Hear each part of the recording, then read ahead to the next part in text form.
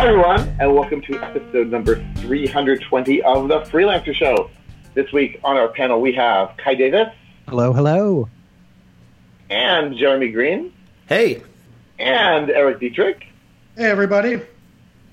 And I'm Reuven Lerner, and this week we have a special guest, Liston Witherill. Hey, Liston. Thanks for joining us. Hey there, it's my pleasure. So, for those of you listeners who don't know who Liston is, first of all, I feel sorry for you, but he will now give you a chance to tell you who he is and why we've invited him on the show and why you're about to enjoy the next hour more than usual. Liston, tell us why you're great. Well, I'll tell you about me, but I have no idea why you invited me here. So we can determine that together maybe through the process of this conversation. So my name's Liston Witherill. I'm very excited to be in your ears right now, and I help independent consultants and professional service providers sell their expertise with confidence and move past the referral. Now, what I've found is a lot of people are relying almost exclusively on referrals, which is almost approximating a strategy of hope, which, as we know, is not a very good business strategy. And so what I help people do is have more conversations and have better conversations. And part of that is through building a sales process, which sounds like a lot, but I promise you is very, very simple and anybody can do it. This episode is sponsored by Sentry.io. Recently, I came across a great tool for tracking and monitoring problems in my apps. Then I asked them if they wanted to sponsor the show and allow me to share my experience with you. Sentry provides a terrific interface for keeping track of what's going on with my app. It also tracks releases so I can tell if what I deployed makes things better or worse. They give full stack traces and as much information as possible about the situation when the error occurred to help you track down the errors. Plus, one thing I love, you can customize the context provided by Sentry. So, if you're looking for specific information about the request, you can provide it. It automatically scrubs passwords and secure information, and you can customize the scrubbing as well. Finally, it has a user feedback system built in that you can use to get information from your users. Oh, and I also love that they support open source to the point where they actually open sourced Sentry if you want to self-host it. Use the code DevChat at Sentry.io to get 2 months free on Sentry's small plan. That's code DevChat at Sentry.io. So let me start off by saying this. So if I'm just starting off and I have no clients and everything, it seems obvious to me why I would want a sales process. And we definitely want to get to that because I'm very curious to hear what you have to say about that. But I'm going to start from sort of the other side, which is I've got a training business going now. I work almost exclusively with referrals, and it's going pretty well. Why should I care? Why should I build a process? And why should I think that hope is, not eternal?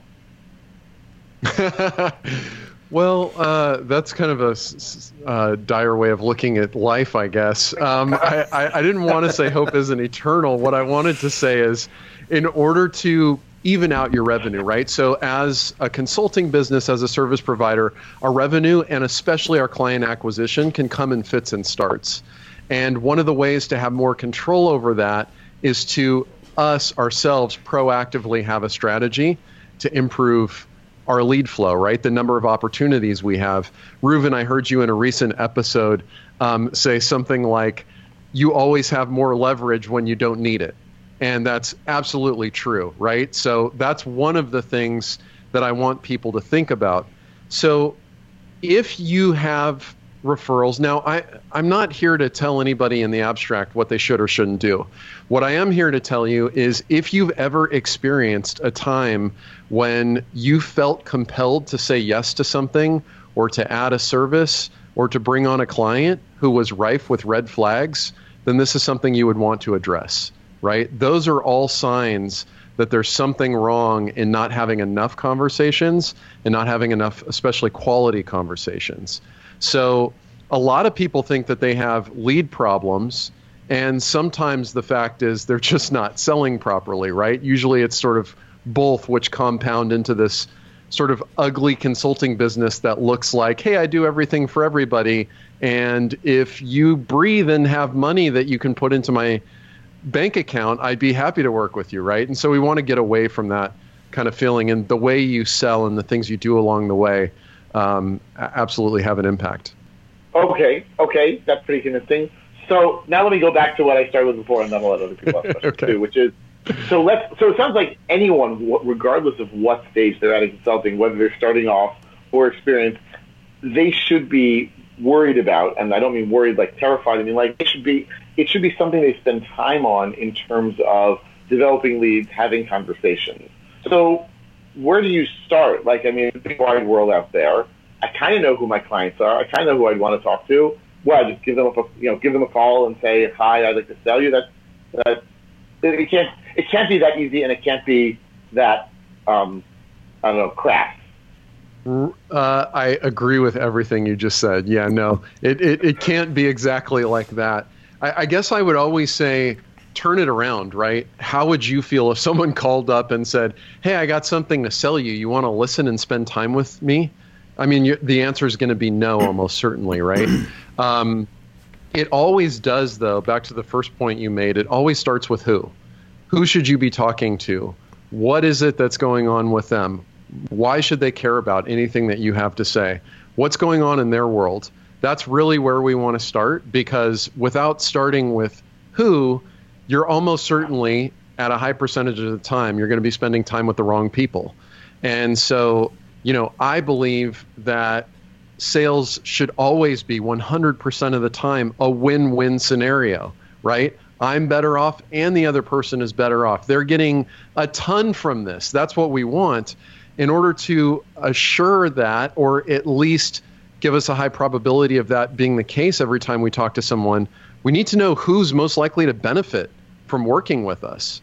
And so, starting there, who do you want to reach out to? And then, only then can we answer the question, why should they care? And that's where we want to start. So, am I allowed to cuss on the Freelancer show? Fuck yeah. Fuck yeah. I was going to say, that was quick too. I've never been on a podcast with 4 other people simultaneously, and I was sort of in my mind thinking we should have a panel discussion about the merits of cursing on this show. I see some nods. So what I was going to say is no one really gives a fuck about you, and they don't give a fuck about what you have to sell. I once, I'm going to name the company. So I was talking to HubSpot about buying their service, and my sales guy, who was a nice enough guy, right? Like there's nothing wrong with him, but he started his sales presentation by telling me that his goal this year is to buy a new apartment in Boston. And I was like, I don't give a fuck. Like, why do I care about that? Like, what's in this for me, right? Like, tell me how I can buy a new apartment. That's what I care about. So, you always want to focus on the other person because there's a lot of noise, right? I'll tell you a story. I used to, as a kid, watch football games with my grandfather. And he's a big San Francisco 49ers fan. He lived in Sacramento. And we'd watch the games, and he had this like crazy ability to, as soon as the commercials came on, he'd mute the game, fall asleep for 5 minutes, and then somehow wake up right when the game came back on and unmute it, and now he's watching again. And that's kind of how we all think about ads and being sold to, right? Until we know it's for us and we trust the other person and it's not completely self-centered and selfish on their part, we're probably not going to pay attention. But the right message to the right person, we pay attention. I'll give you another example. Recently, I was looking at changing podcast hosting providers, which I don't recommend you guys do. It's a lot of brain damage. But I did it. And while I was in that process, I got a cold email from a platform saying, hey, saw that you have a podcast. We have this new thing. Here's how it works. Click here if you want more details. I clicked on that email because it was relevant to me at the time, right? So, on the one hand, we have to try hard to understand who it is we're reaching out to. But on the other hand, you shouldn't have the mindset no one will ever pay attention or answer, because they will if you're reaching out to the right person and it's relevant. I love the concept from A, I agree with everything you're saying. B, I love the concept from Perry Marshall, the racking the shotgun concept, yes. Where you have, let's say, 100 leads and you want to perform some action, offer them a freebie, whatever it is, to get the people who are most interested, most qualified, most in pain, have that want or that need that you could solve, to raise their hands. And so otherwise, you're emailing 100 people. Maybe somebody will respond. But if you say, hey, if you're in pain right now, if you're experiencing these problems, click here, hit reply. If you're looking for information on this, click here, hit reply. You're able to segment out those people who are the valuable leads. Great story. I absolutely love that approach. And often there are things that are happening that we can observe that may make it more likely to be the right time, right? So this is really highly dependent on what your business is. But like I'm working with a client right now who sells customer surveys and also employee surveys. Well, if a company gets a new CEO or a new head of HR in the last 3 months, it may be a better time to reach out to them, right? Mm-hmm. Because that person's going to go, oh, I got something to prove. I want to set a baseline. I want to show that I'm going to come in with new ideas, right? All of these things. So, depending on what it is that you're doing, there are different triggers, but all of this, all of it comes back to who, right? And it comes back to you taking responsibility for saying, I really need to understand who I'm selling to and what's going on with them. I believe, I don't say this in my marketing publicly. I guess I am now. This is public, right? I don't say it very often, but I do think sales is about empathy. It's about human skills. Mm-hmm. How can I connect with someone else and understand them? And if right now your thing is thinking, how can I sell my shit? It's going to be an awful experience for you and for them. Strongly agreed. There's a wonderful video by Jay Abraham, the Advanced Strategy of Preeminence, where he advocates being that ally for your client, advocating for them, advocating for their best interest. I think that aligns with a lot of what you're saying here. You want to understand that need. You want to understand what's motivating them. To do that, you need to understand who you're marketing to, and then you're able to have more intense, more powerful conversations with them that actually get to the point. That's exactly right. And so far, we've only talked about how to start the conversation, not actually how to have the conversation. But let me go back to Reuven's original question, because I feel like I've answered it in little puzzle pieces along the way and maybe breadcrumbs. The question was, is it as easy as just reaching out to people? So question number one is, who should I be reaching out to? Question number two is, what should I say to them? And then, of course, it's like, well, how do I actually reach out? And what I would say is having a highly personalized outreach style where you're spending a lot of time on each person rather than saying, how can I reach out to 1,000 people this month with the hopes of 0.1% conversion rate? That's not going to go very well. But if it's very personalized, and when the person opens your email, your letter, however you decide to send it, and it's undeniable, wow, this person took time and understands me and my business, and what they're talking about matters, even if now is not the right time, you're going to get their attention in that moment. And so that's what I would advocate to people listening to this podcast.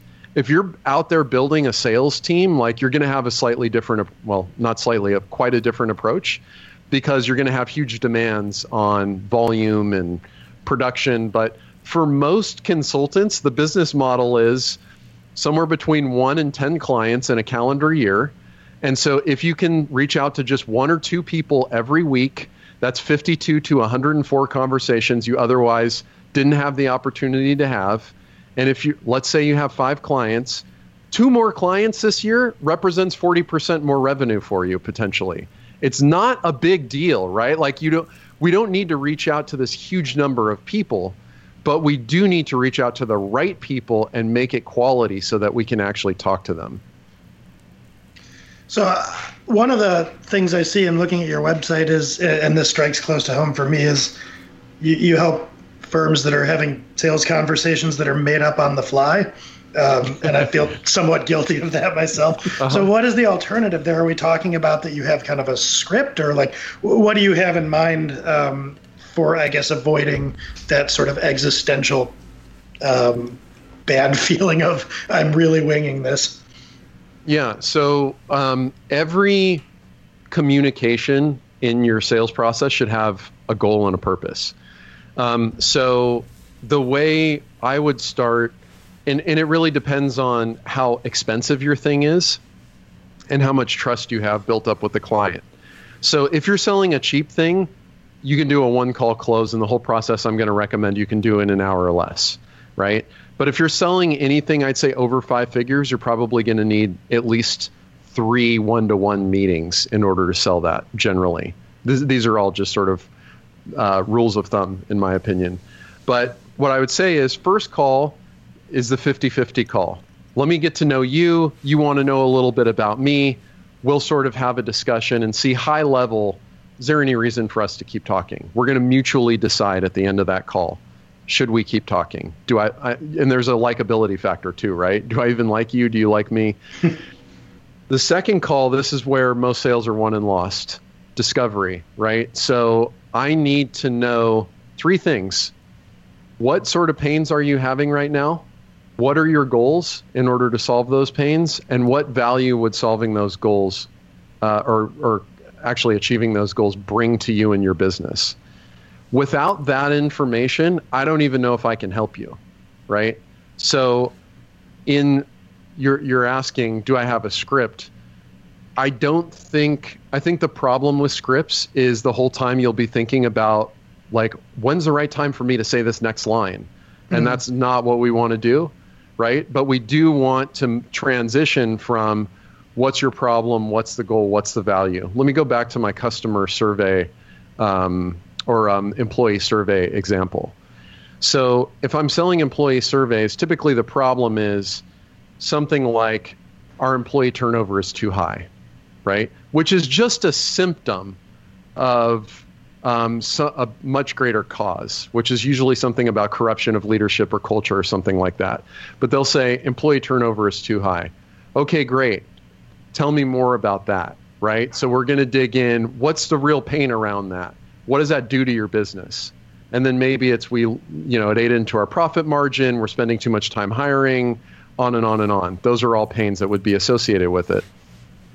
Okay, great. Tell me how life would be different if your employee turnover wasn't so high, right? So now they're going to tell me their goals, which are exactly the opposite of the pain, right? So if employee turnover is too high, we want employee turnover to be lower. Great, what would that do for you? On and on and on, right? And so the key here, as you may notice, Eric, is follow-up questions.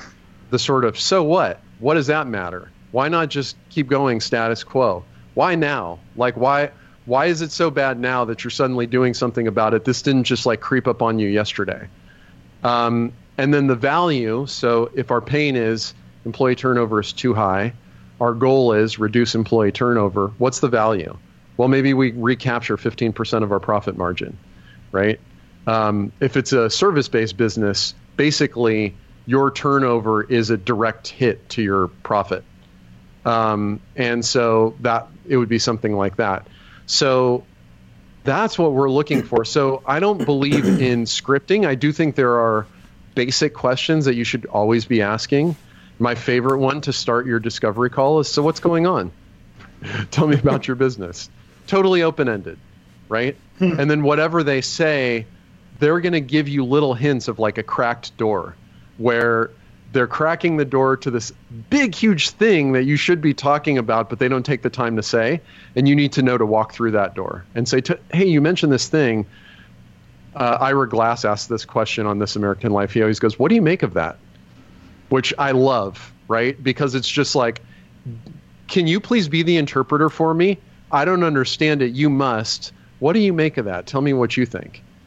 And then you're going to get all their baggage coming out, right? And that's what we want to know. So goal-oriented with each call, there's something that we want to come to, something we want to accomplish here. There's no script to get there necessarily, but you can situationally adjust if you kind of – that's interesting because I think just historically, like for me, the goal is like, well, I want to close or potentially disqualify if it's not going to be a good fit, but I haven't thought of like interim kind of more specific goals with multiple calls. That's really interesting. Yeah, so 50-50 call, the first one is sort of like pre-qualification. Like, should we be spending time together? So 50-50 meaning you're talking half the time, they're talking half the time, right? Mm-hmm. But in the discovery call, it's more like 80-20. You can't learn the information you need to learn while you're talking. So shut up. That's not directed at you. That's like directed at the abstract. Right? Because one thing that everybody does that is a big mistake is in order for us to increase likability, a lot of us think, we all want to be liked. we need to talk and relate an example to what you just said. And so what they're doing in sales conversations is the client says, yeah, we had this horrible thing and this is what happened. And oh my God, it's so painful. And then a lot of people will say like, one time I helped a client with blah, blah, blah. And now it's all about me, right? But what we want to do is dig into it. So 80% listening, 20% talking. And then if at the end of that discovery call, you kind of repeat and validate and you say, hey, look, this looks like a great fit. I'm sure I can help you. Here are some ways that I might do that. Would you like to learn more about that? Usually they'll say yes. If they're engaged in that conversation, that's when you would get into your offer. And only after you make your offer would you write a proposal. I was just going to say, could you kind of dig into that a little bit more about the difference in making an offer and submitting a proposal and kind of what you mean by those differences there? So at the top of this call, before we hit record, Kai asked me, what are some habits that freelancers and consultants have that I absolutely abhor? And so this is one of them, right? And this is one of the most common mistakes is people get on the phone, they talk to a potential client, and the client goes, yeah, I get it. Just send me a proposal, right? And then you go away and you spend 4 hours writing a proposal and you send it, and then you never hear anything back from them, right? So what I would contend is a much better process. So far, like let's say you do it my way. You've had a 30-minute call up front. You've had a 1-hour discovery call. And then if they say yes to, hey, I can tell you more about how this works, you have a 1-hour offer call, right? And I'll tell you what the content of that is in a second. That's 2.5 hours versus your 4-hour proposal, right? So like it's actually less time to do it this way. It's much more systematic and requires a little bit more upfront thought and pacing. So the difference between an offer and a proposal, and the reason I say don't just send a proposal in the email, is you should be there to present it. So what's going to happen, first of all, in your offer call, you're going to recap everything you learned. Here's the pain that you have. Here are the goals that you have. Here's the value that it would bring if you solve those goals. Do you agree? Did I get it right? Yes. Okay. Now my offer is contextualized to where you are in your business and why we're even talking in the first place. Okay. So when I make my offer, I'm telling you how I can help you, specifically how it connects back to the goals that you want to achieve. And that's tied to every service that I can deliver, right? And so I'm walking you through it. I'm giving you the options on the phone. And we're having now a discussion whereby if I show you the price or the options and something's not sitting right with you, we have a chance now to figure out what's the right solution for you live. One of the problems with email is it's asynchronous and it feels a step much closer to anonymous, right? People will say things over email that they won't say to you live. But while you're on the phone with someone live, you get the chance to understand like, oh, I just presented my prices and they've gone completely dead silent on me, right? So maybe you want to lean into that a little bit, let the silence hang and see what they say. But now I have a chance to collaborate with them. Okay, let's design a solution that's going to work for you, right? What is it about option B that you like or don't like, right? Or of options A, B, and C, which one are you leaning towards? Why is that? Now we can have a conversation about what should be in the proposal, right? So I get the chance to control the conversation. That's one big reason I have these offer calls. I also get the chance to collaborate with the client. What's a better solution if I didn't nail it the first time? Because you won't always. And they're going to be much more inclined to have a back and forth with you on that call. Now I'm in a position at the end of it to even ask, so what do you think? Well, this looks really good. Okay, so if I sent you a contract to sign right now, you'd sign it and pay me? Sometimes yes, sometimes no. If no, okay, let's talk about your objections, right? Now I have a chance to answer those. If you send it over email, you may never, ever, ever have that chance. Here's the other thing. I used to use proposal tracking software, the kind where, it helps you like templatize your proposals, but you also get analytics. Like, how did people spend time in here? And what happens all the time is they open it. It could be 100 pages, and they go right to the price, and they spend a minute on that page, and then they close it, right?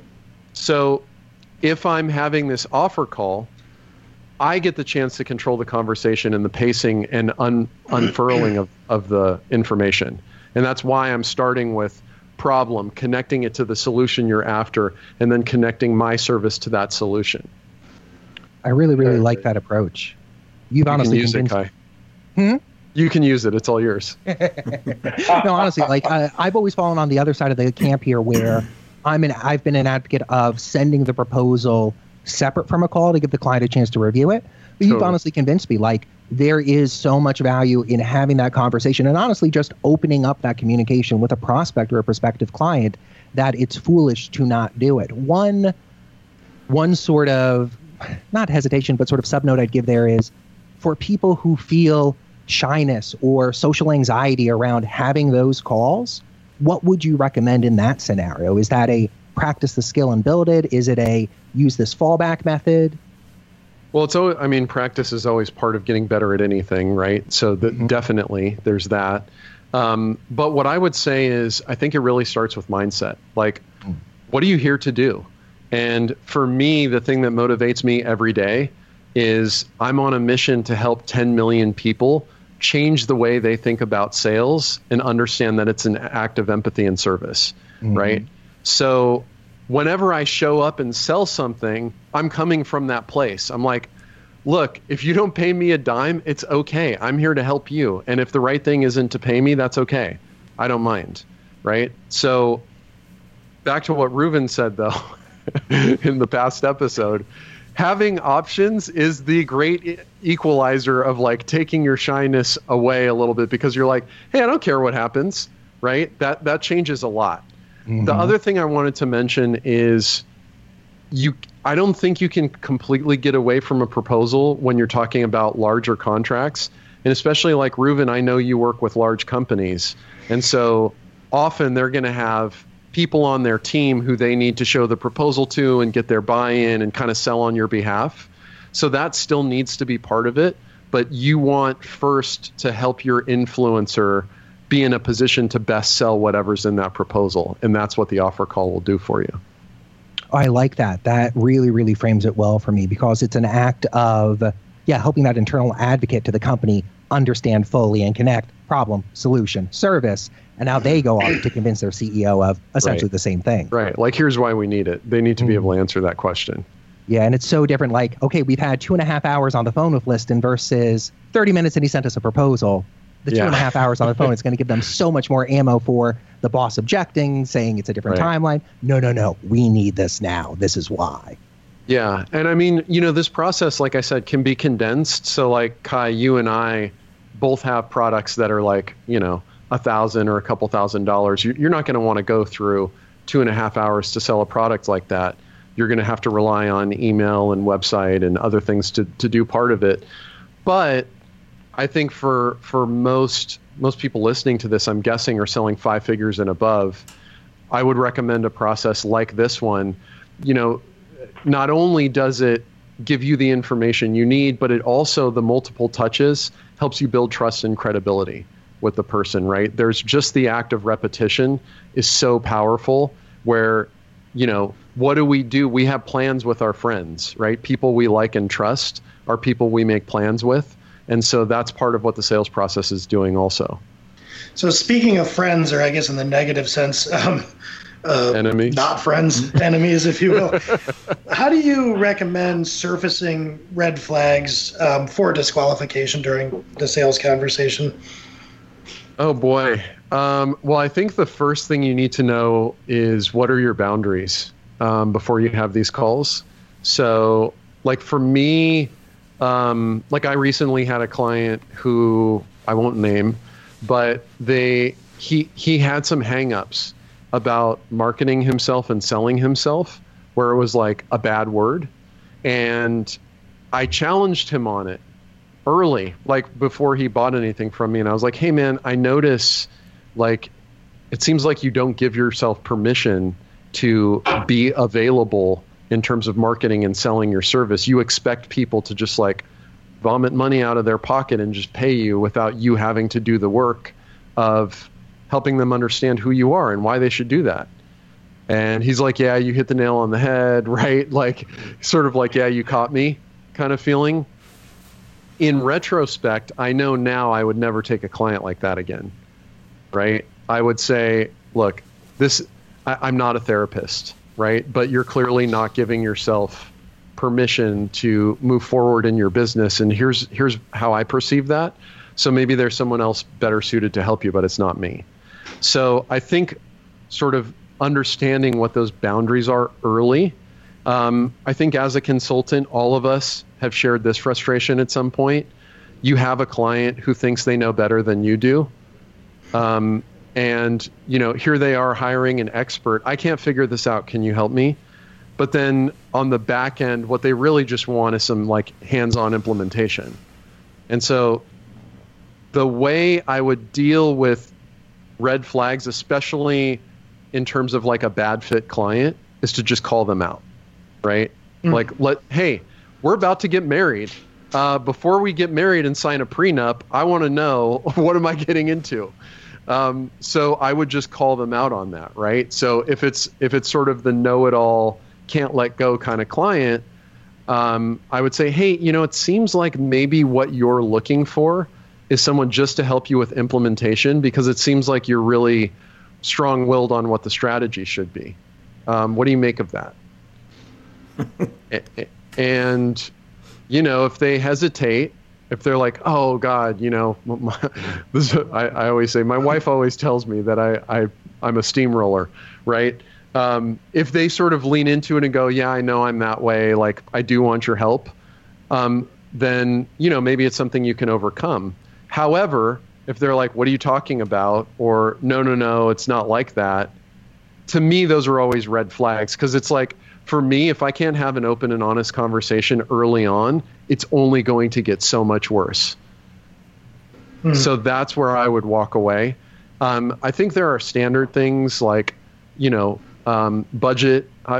Actually, let me ask you, let me turn it around on you, Eric. What are some red flags that may come up for you that you wish you could identify earlier in the process?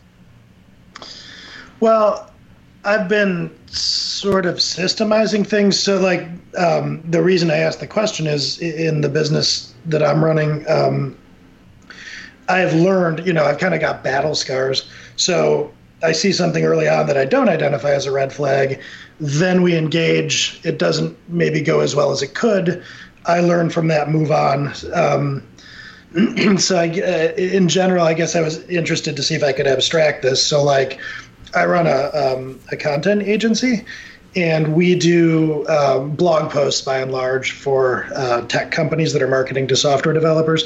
And so like an example of a red flag that I've learned from the hard way is if you're less KPI focused and, say it's a founder that's very focused on tone or brand, sometimes they'll call it, where what it really boils down to is that they're nervous about how they're going to seem, and the blog is a reflection of them. And so I've learned the hard way that tends to be a more high maintenance client versus somebody who says, don't really care, put whatever posts on my site, drive organic traffic and conversions.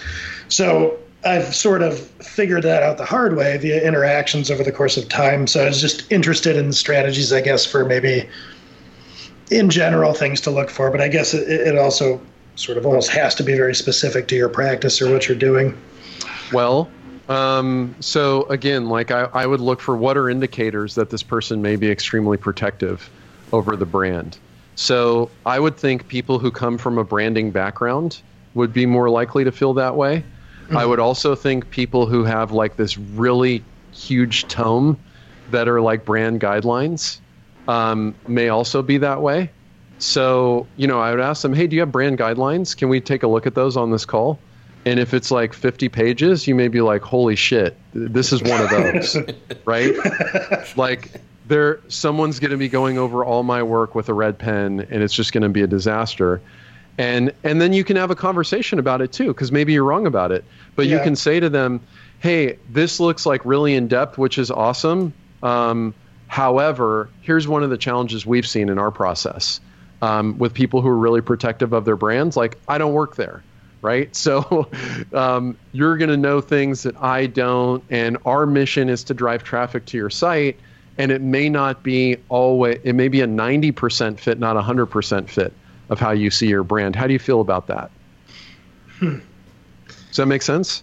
It does, yeah. So I'm kind of generalizing this to think of, there's like a head-on issue that I could tackle. I've encountered X. So in a sales conversation, you could ask about that, but I could also generalize to some, I guess, parallel concerns. Like you had mentioned the brand guidelines, and say, let's have a frank conversation about this. So that's interesting. I could start to brainstorm what are indicators of these things potentially, and let's steer the conversation there. Well, let's take the inverse of it, right? The way I started the whole session today was, let's figure out who our ideal client is. Now, for you, Eric, your ideal client or your perfect client is someone who is KPI driven. They just want to see traffic, and they're not as protective over brand. Not that brand is no consideration, but like, right, as long as it's close enough, we're good, right? So that's your perfect client. So all you're looking for, the more we can define who your perfect client is, we want to vet out how closely does this person match it. So we could look at the negative. Is this person too protective of their brand? But we can also look at the positive. I want to make sure they're KPI driven, right? So one easy way to get to it is the how will you observe success question, which is what I always ask. How will you know if this worked? And they'll say, well, we have more traffic and whatever, right? If it's a very KPI driven answer, traffic, leads, conversions, that kind of stuff, great. If they're like, well, we drive more awareness to the marketplace and we elevate our brand esteem, then you may be like, that's not what we do. That's it's good to hear, because I've evolved that sort of thing over the course of time, where the common answer, the good thing is, I want more traffic. I want these results. Usually, if it might not be a fit, it's something along the lines of, we want to establish ourselves as an authority. And that sounds pretty innocuous, but I've learned over the course of time that's sort of undirected. I just want content that sort of, I think, makes me look good, but those tend to really kind of go back and forth a lot over each little thing. Well, and you may have to help educate them. Okay, so now we're getting back into this service, right? This is service-oriented selling is. So you may have to educate them and ask them, okay, authority, how will you know when you have that? What does that look like, right? Is there a time where like you're going to hit a threshold and say, oh, now I have authority? Like, how will you know when that moment comes? We need to, and so your job is to help them figure that out. And maybe you're still going to be like, I'm not the guy. Sorry. I don't do the authority stuff. But that may illuminate for them that they want this esoteric, abstract thing, and they'll never know when they get it. Right. And so what you want to do is help them understand, how do we even think about this problem? Sure. That makes a lot of sense. Listen, you talked a lot about like having these initial calls and talking and sort of negotiating it out, and even doing proposals and offers. How does productized consulting fit into this? How does what? Productized consulting, like where you all have a I mean, I'm thinking of myself because, like, everyone always thinks of themselves. But if you basically have an offer that doesn't change much from one company to another, right? Like, I'm just sort of telling the same thing. I feel then, obviously, like, I want to know what my client's needs are. And quite frankly, I often have a call with a new potential client where they'll tell me all about what they need, what they need in terms of training. And the bottom line is, oh, this course is what you need. And then, like, I don't really need to change it very much. I feel like it's not quite the same conversation as what you've been describing. Why do you think it's different? I feel like it's different because, like, there's a project, like a software project or even a strategy project of some sort. We've got to figure out sort of what my role is, what the goals are, and so forth. And with the training, typically I found they know they have this need. And again, this might be the result of me getting calls through referrals rather than me initiating them. But they basically say, we have this need, thus we want you to fill it. Can you do that? And the answer is basically yes, right? Like, we have a hour-long conversation, sometimes with an ungodly number of team managers, each of whom describes what they need. And the bottom line is, oh yeah, this is what you need. It'll fit. And in the end, they're happy generally. But I just feel like the conversation is much more, they need to tell me these things, but there's not a lot going to change in the actual delivery or what the product is. Yeah, I guess I'm struggling to see what's so different about that other than you're not putting together a custom solution. You still need to figure out why they're coming to you, what they want, will this training actually help them? But the solution, what you're saying is it's productized. The solution doesn't change. It's like if Eric says, hey, we do one blog post every week and it costs X, right? Or we could do 2 blog posts every week and it costs Y. That's fine. The question is, are blog posts the right thing for this?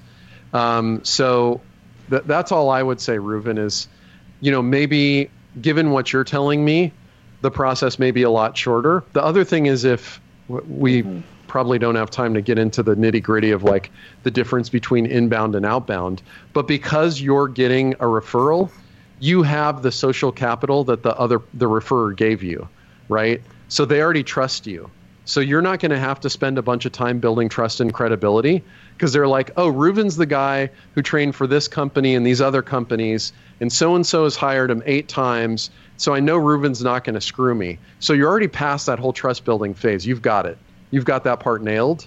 So you don't have to spend as much time with them, right? Maybe they've even gone to your website and picked from your menu, because I've been to your website. They pick from your menu, oh, I want this training on Reuven's menu, and they come to you and tell you that.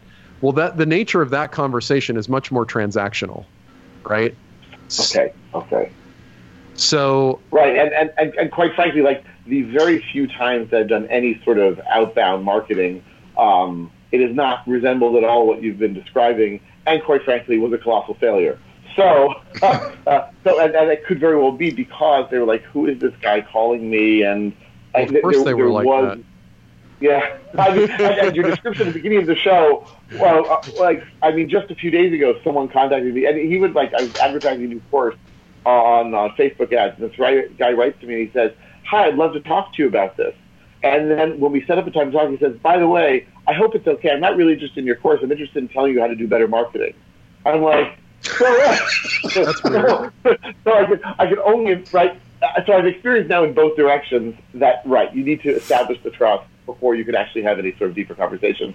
Okay. Well, and it's like peeling the layers back, right? Like one little small step at a time. We want to get closer, feel more trust, get a little bit deeper on their problems. But if, essentially the buyer is going to go through a buying process, and what you're describing, Reuven, is the buyer's already decided, I have a problem. They've already decided there's a solution that exists. They've already decided, I know what the solution is, and they've decided, I'm pretty sure Reuven's the one I'm going to hire to do this. Those 4 things are huge freaking things that most of us need to combat early and we're trying to help them go over each hurdle, right? Mm-hmm. So the scenario that you're describing, I think this is a valuable example, because everybody should sort of decide, what does a typical client look like? And you said your outreach was a colossal failure. I would argue, I'm sure that it wasn't, but you weren't really prepared for how much additional work and how many follow-ups it would take in order to have a new conversation. Yes, and you just put into context all the things that I've never really thought about or dealt with in reaching out to a new client, because I just don't have a lot of experience doing it. But if I were to, as you suggest, even do it once a week, right? Within a month or two, I would have a much better sense of what I'm supposed to say, how to do it, and then, building that trust.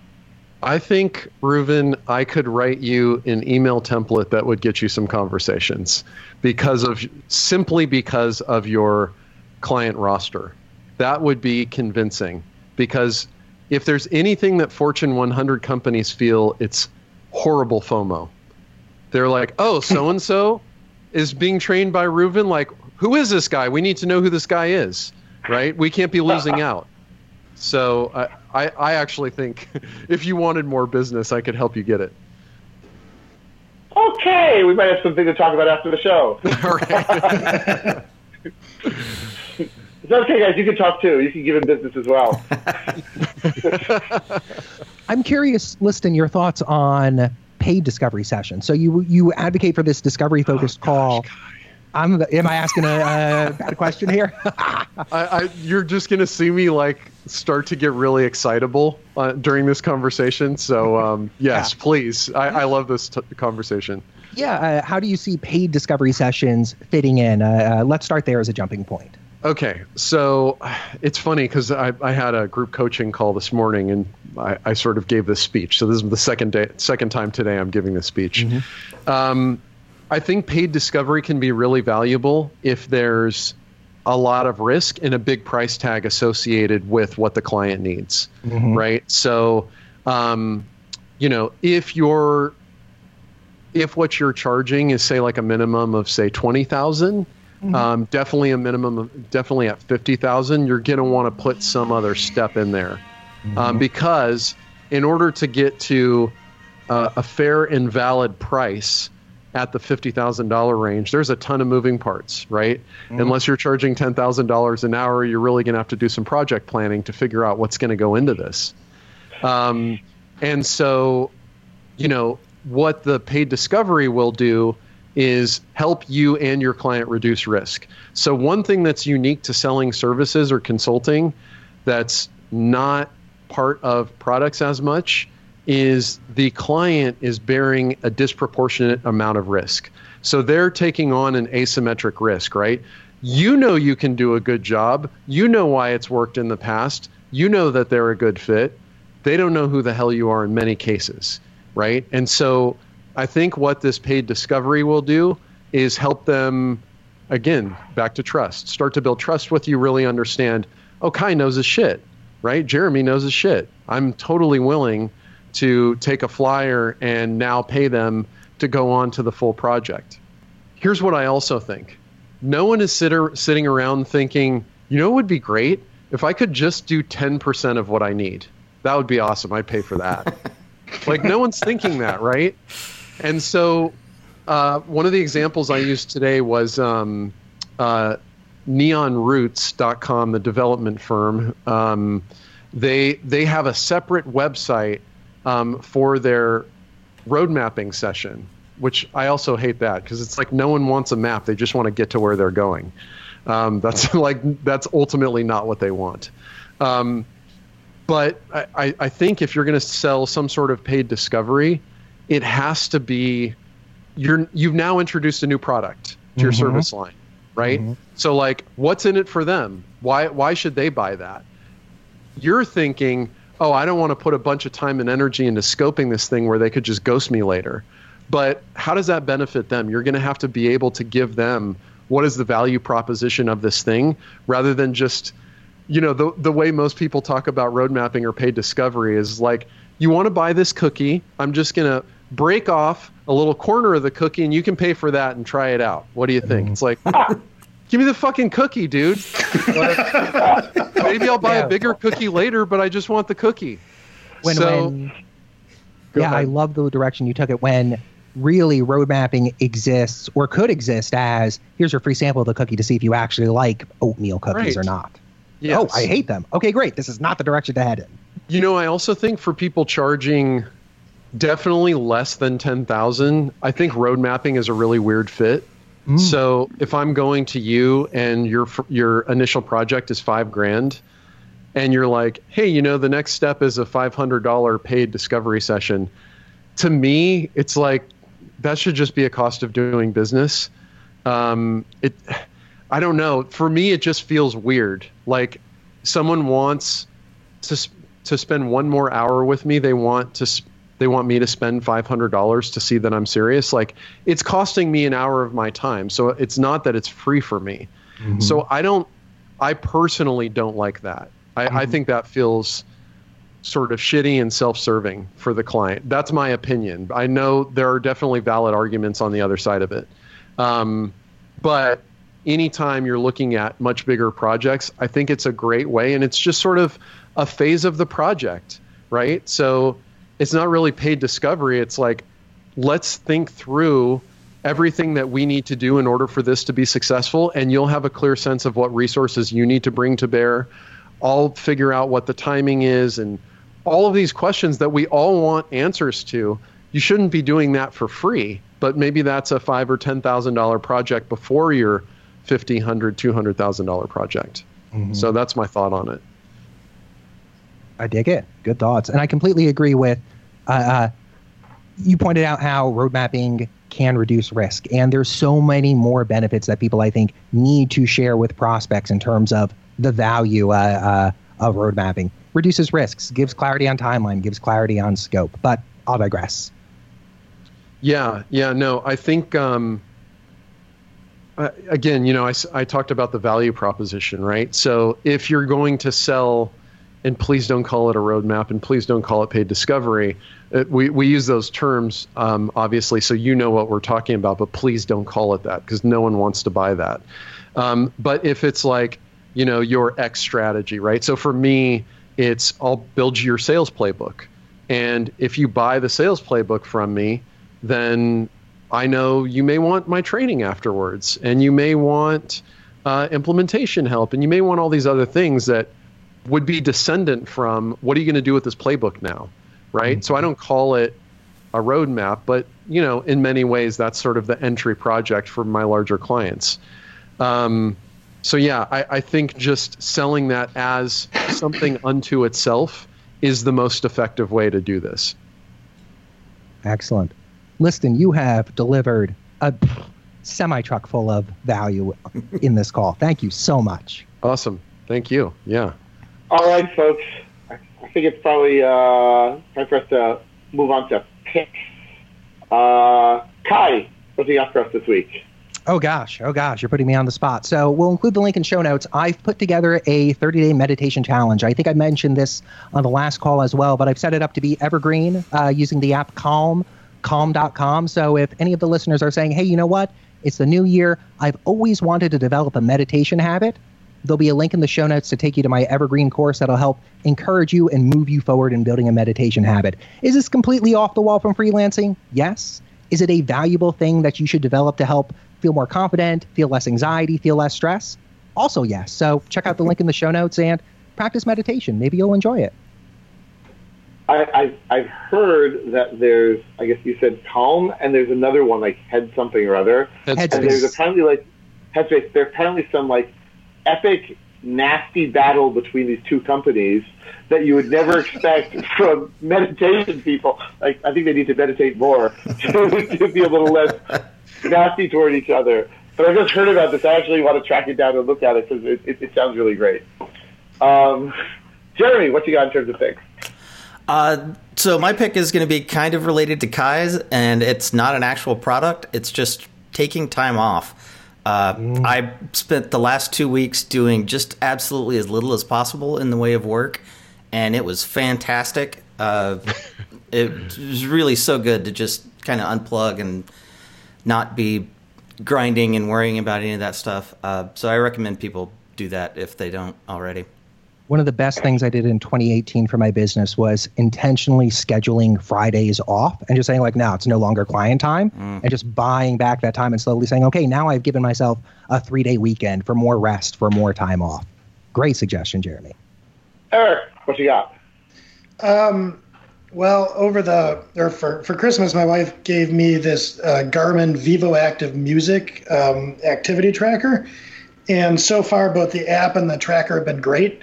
I had a Fitbit before that would tell me about steps, but this tells me about heart rate and sleep and all sorts of like interesting data that, that data lover in me is going nuts over. So that's been a lot of fun. And then I'll do one more since I talked about my agency. Hit subscribe.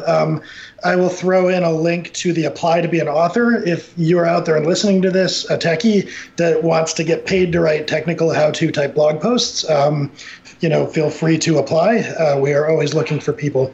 Very good. So I have 2 self-serving picks for this week. I've got a course that I just came out with called Intro Python Fundamentals, which, strangely enough, is the start of my Intro Python course.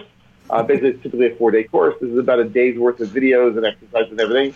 So if you've ever wanted to learn the basics of Python, the data structures, or if you want to actually understand what you're doing, even if you've been using it for a little while, that would be good. And if you are new to Python, then probably just after this episode comes out, I'm going to be starting up a new cohort of weekly Python exercise, which I'm calling, for lack of a better term, Newbie Edition. And this is basically for people who are new to Python and want to practice it. And I've had a few hundred people go through weekly Python exercise in a few cohorts before. And so this is the first one I'm doing for people who are at a beginner level, and should be lots of fun. So you can learn about both of them. I'll put them in the show notes. And Weekly Python Exercise is always at weeklypythonexercise.com. All right, listen, tell us some picks and where we can find out about you and more stuff about you. Okay, all right, I'll try to do it all. So first of all, I wanted to second Eric's pick on his Garmin watch. I have a Phoenix 3 HR. I fucking love this thing, and I'm training for a marathon right now, so I am drowning in data every time I go out and run, which will be later today. So my picks. So first is one that Kai's familiar with because our mutual friend can't stop talking about it, and it's Notion. It is a wiki project management kind of tool, and I've migrated everything in my business, all documentation, all tasks, all project management into this one central place, and it is amazing. The URL is notion.so. Maybe I should create an affiliate link so that I can get credit if anybody goes and signs up. But that's not why I'm saying it. It genuinely is really, really awesome, and I have, 3 or 4 other people in there at various times doing different things, and it's incredible. Okay, so the other thing that there are 2 picks I have for myself, the totally self-serving ones. One is if you go to learn.liston.io, just how it sounds, and my name is Liston, so learn.liston.io. I have 2 free courses there. One is 10x Outreach in order to help you start more conversations. The other one is called Sales in 30, which Kai was kind enough to mention in his recent best. What was it, Kai? Oh, I think it was the Ultimate Resources for Freelancers and Consultants in 2019, Best of the Universe edition. Boom. So this is my first Best of the Universe award. Thank you, Kai, for that. I didn't pay for it. And not so yet. That's a yeah, right, not yet. So that's a free video course. It's available to you now. So learn.liston.io. And I also have a podcast, liston.io/podcast. If you like this podcasting format, which you must, since you're listening right now, you can go listen to my podcast. The paid thing that I want to mention to everybody is Consulting Sales Bootcamp. So I have essentially an online learning program that's a combination of videos and office hours and a private Slack. There's a ton of support, and it's a 12-week challenge.